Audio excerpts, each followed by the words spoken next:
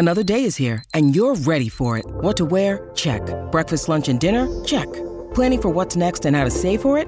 That's where Bank of America can help. For your financial to-dos, Bank of America has experts ready to help get you closer to your goals. Get started at one of our local financial centers or 24/7 in our mobile banking app. Find a location near you at bankofamerica.com/talktous. What would you like the power to do? Mobile banking requires downloading the app and is only available for select devices. Message and data rates may apply. Bank of America N.A., member FDIC.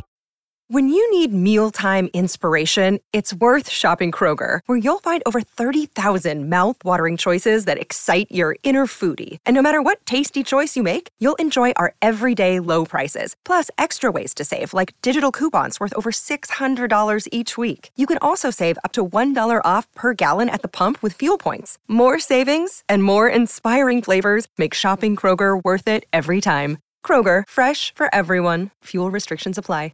With threats to our nation waiting around every corner, adaptability is more important than ever. When conditions change without notice, quick strategic thinking is crucial. And with obstacles consistently impending, determination is essential in overcoming them. It's this willingness, decisiveness, and resilience that sets Marines apart. With our fighting spirit, we don't just fight battles, we win them. Marines are the constant our nation counts on to fight the unknown. And through adaptable problem solving, we do just that. Learn more at marines.com.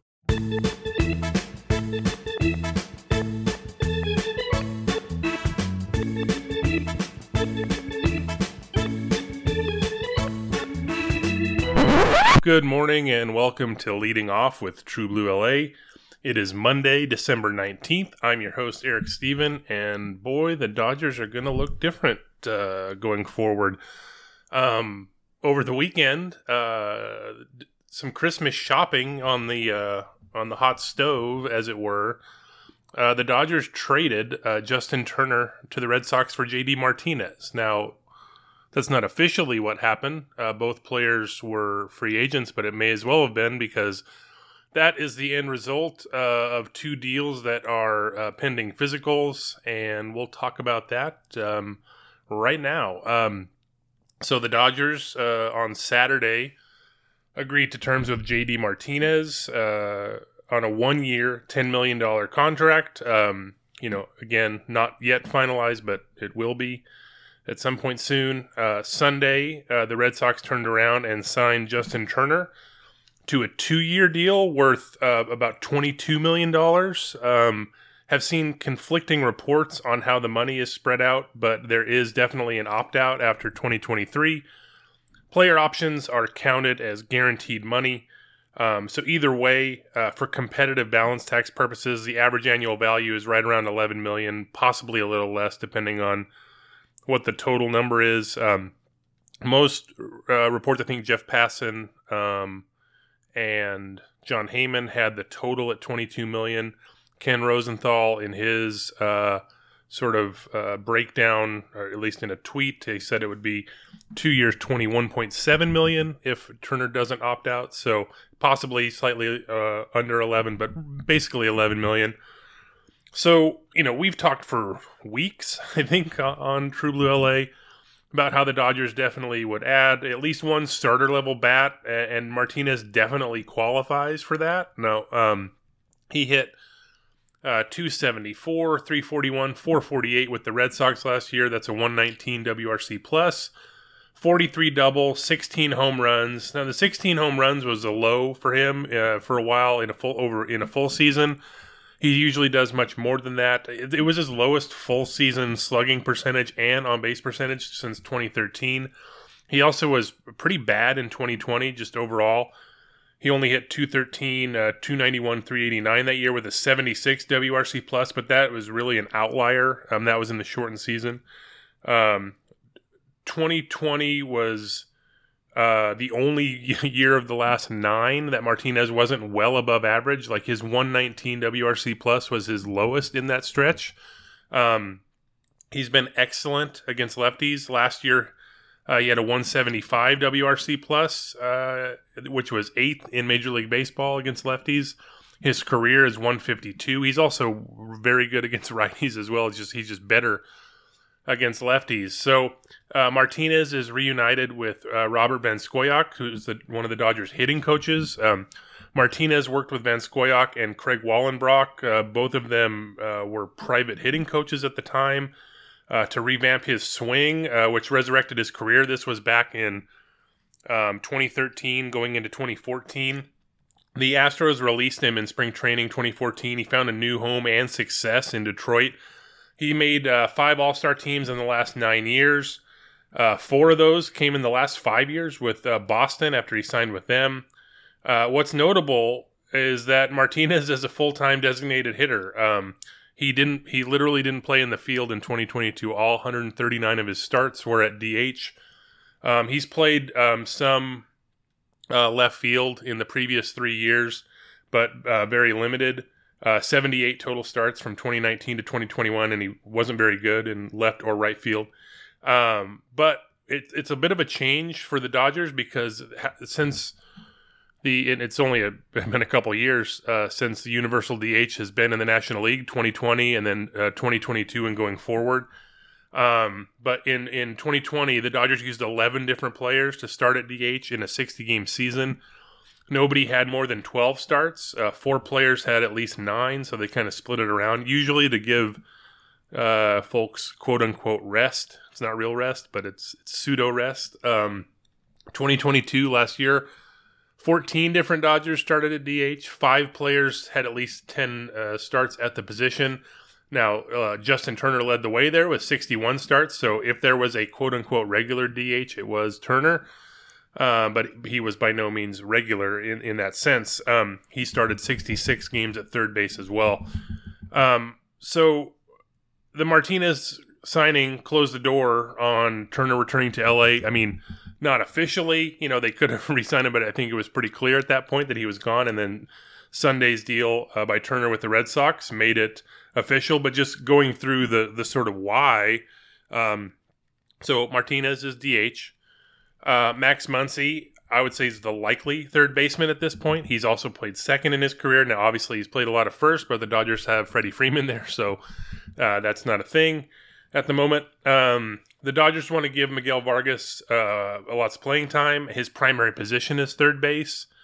Now, Vargas has also started 26 games in left field, 27 games at second base in the minors, and then left field also included his time in the majors. Ken Rosenthal, in a recent column at The Athletic, noted that Vargas has been working out at second base all offseason, which makes sense, just given where the Dodgers are at positionally. Vargas has also mixed in time at first base in the minors, but including a couple fill-ins for Freddie Freeman last year. But again, the Dodgers have Freeman there, so it's hard to see him getting much of a run at first base. But the point is that bringing Justin Turner back would have severely limited the path to playing time for Vargas. Now, this is a scenario where the Dodgers would have brought Turner back with J.D. Martinez, but had the Dodgers went with Turner in the same role as Martinez, Vargas still gets a chance to play. Now, the sort of irony here is that Turner with Boston isn't going to play third base. They have Rafael Devers there. Chad Jennings, the Red Sox beat reporter at The Athletic, and then June Lee at ESPN both reported that the plan for Turner, at least in 2023, is to play first base and DH. So now, again, with Freeman at first base, you could argue Turner could be in roughly the same role as Martinez with the Dodgers had they just chosen to do that, or maybe if he would have acquiesced to that. In other words, this was a choice the Dodgers made, Martinez over Turner. So that being said, we'll go into a little bit more of that, the Martinez v. Turner of it all, after the break. So before we get into Martinez versus Turner, let's talk about the logistics of the deal the Dodgers signed with Martinez. So the Dodgers' 40-man roster is full. They officially signed Noah Syndergaard the other day at the end of last week. So they have 40 on the 40-man. So the Dodgers would need to make a corresponding move to make room for Martinez. So Martinez gives the Dodgers 19 position players. They also last week traded for infielder Yanni Hernandez, who was designated for assignment by the A's. He's a switch hitter with very little power, but he has a very good eye, more walks than strikeouts in the minors. Very good at stealing bases. He plays second base, third base, shortstop. Also listed at 140 pounds, which would be the lightest Dodger since 1944. You think of him as more of a younger, faster Hanser Alberto, but one with minor league options. And, he, to my knowledge, hasn't pitched yet, so maybe not quite the perfect comp for Hanser Alberto, but that's sort of where they're at there. Given the still needed depth on the position player side, I would think a pitcher is going to be the one who goes to make room for Martinez. Jake Reed was claimed off waivers from Boston by the Dodgers in November. He's been designated for assignment 4 times in the last 5 months already, including once by the Dodgers. My guess is he's going to be the corresponding move. Obviously, it's just a guess. Another option could be one of the left-handers. Now, Alex Vesia is the clear top dog among southpaws in the bullpen for the Dodgers. I would say Caleb Ferguson is right behind him, just given how he was used last year. You have Victor Gonzalez, who didn't pitch in the majors all year. He had elbow surgery, was in rehab for over a month in AAA, including a pause there because he wasn't quite getting back to snuff. He was working his way up to potential activation in the playoffs, but obviously the Dodgers didn't last long enough to make it happen. He, I guess, could be a possibility. Justin Brule could also be a possibility, but I think if they had to choose, it's probably going to be Reed, but we'll see. They're going to make other moves this offseason, so we're going to see a lot of these choices come down to that. We'll find out who the corresponding move, I'm sure, in a couple days whenever they make the Martinez deal official. Now, let's look at the choice itself. The Dodgers made J.D. Martinez over Justin Turner. I think that it's reasonable to say that was the choice that was made. Now, I guess the report, at least from Kevin Rosenthal, that if it's a 1-year deal for Turner, if he opts out, he gets essentially 1 year's $15 million. But in terms of for competitive balance tax purposes, it counts both years, so it's like the same. It's $11 million against the cap or against the luxury tax. So I don't think the Dodgers would have an issue with that. We'll get into the money of it in a second. I think it's fairly clear the Dodgers chose Martinez over Turner, not just because of money, but because of other stuff. I think it's a reasonable bet that the Martinez would be the better bat in 2023. They've been pretty similar hitters the last 2 years. Turner actually has a higher WRC plus, 125 to 123. Martinez, 44 homers and 85 doubles. Now, again, playing in Fenway Park helps the doubles, at least part of that. But Turner, 40 home runs, 58 doubles. I think the big thing is Martinez is 35 and Justin Turner's 38. So that obviously factors into it. Martinez, his isolated power in 2022 is 174. That was his lowest since 2013. But then Justin Turner's ISO was 160. So I think the biggest differentiator, though, is if you look at against pitches 95 miles an hour or higher, J.D. Martinez last year hit 304 with those pitches. His expected batting average, which is based on balls in play, exit velocity, location, etc., was 269. The league as a whole had a 240 batting average and 235 expected batting average. Martinez's slugging was 424. His expected slugging was 420. The league there is 374, 378. Now, Justin Turner against 95-mile-an-hour pitches had his worst year. 192 batting average, 207 expected batting average. His season started off super slow, and then he picked it up. He was one of the best hitters in baseball the last 3 months, but he still struggled against 95 plus. Now, it was better than his overall numbers, but he didn't do that well over that period, enough to make up for it. But on the season, he had a 231 slugging against 95 plus fastballs and a 314 expected slugging. So Martinez was the better hitter there in that regard. Now, you could also argue Turner should get more credit for actually playing in the field, whereas Martinez was just a DH. And In the previous 3 years before that, he didn't play left field very often. So I think they're at least close, right? Close enough to where it's a sort of pick your poison type of a thing here. Now, you could also argue getting Martinez for only $10 million over 1 year is a no-brainer. Where I would take issue, though, is the Dodgers like nickel and diming here, and that could be the reason that Justin Turner didn't return. With Martinez, the Dodgers' payroll for competitive balance tax purposes is right around $206 million. That's with factoring in the projected arbitration cases. They have 10 players eligible for salary arbitration. Most notable is Julio Urias and Walker Buehler, who's going to be hurt. I wrote something on Sunday about how the Dodgers should just sign him to a 2-year deal that covers his last 2 arb years, because his arbitration case is basically going to be the same this year and next. And why go through the process twice when most pitchers in his situation, coming off Tommy John or who have missed an entire year, end up getting roughly the same salary year over year? So just sort of figure that out now, make it a 2-year deal, and sort of be done with it. There's also Will Smith as well. But, they still need to add as well. I think definitely on a position player side. Now, they could add a shortstop and put keep Gavin Lux at second base.